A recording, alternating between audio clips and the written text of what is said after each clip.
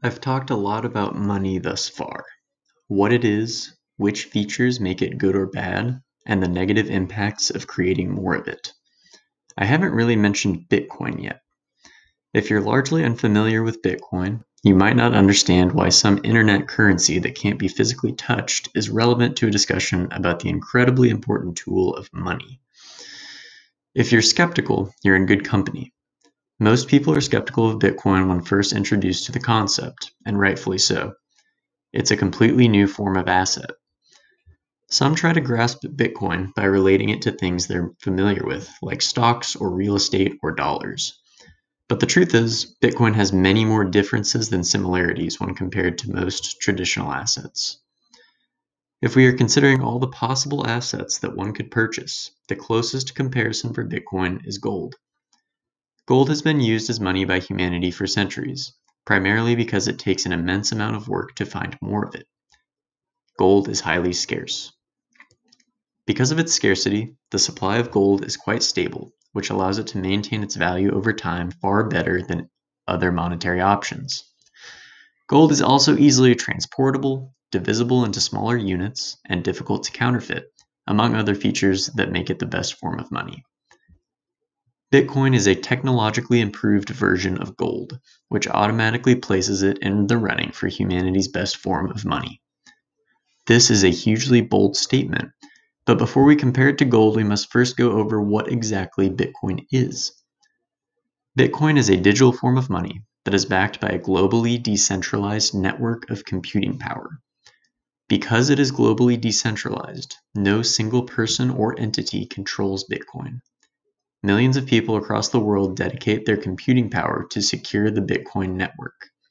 Thus, if there was a power outage in New York City or Tokyo, Bitcoin would not miss a beat. This all sounds nice in theory, but how exactly is Bitcoin backed by computing power?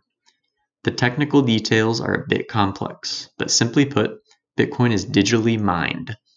Much like gold is mined from the earth by spending physical resources, Bitcoin is digitally mined by spending computing power.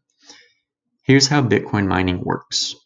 First, a miner groups various Bitcoin transactions together, verifying that these transactions meet all the requirements of the Bitcoin network. For example, no Bitcoins are duplicated. Then, the miner is presented with a difficult math puzzle. The only way to solve this math puzzle is to guess the answer over and over and over again until she hits on the solution. Whenever a miner solves the puzzle, she submits her solution to everyone else on the network. The rest of the network ensures that the rules of the puzzle have been met and the group of transactions is valid. Once the network provides verification, the miner who solved the puzzle is rewarded in Bitcoins and the process repeats. This Bitcoin mining process has been happening for over 10 years like clockwork. At first, it was a small group of people mining on computers. Today, it's tens of thousands of people across the globe using specialized Bitcoin mining rigs. Put more simply, the only way for Bitcoin miners to earn a profit is to play by the rules. If a miner submits an invalid transaction, the rest of the network will reject it, and the miner will miss out on her reward.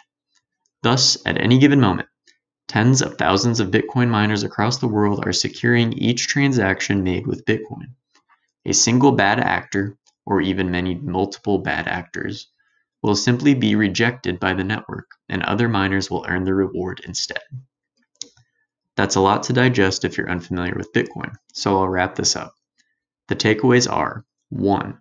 Bitcoin is a globally decentralized form of money. 2. Bitcoin is secured by the most powerful computing network in the world. Each of these two facts are potent in their own right. Combined, they create an asset unlike anything humanity has ever seen before.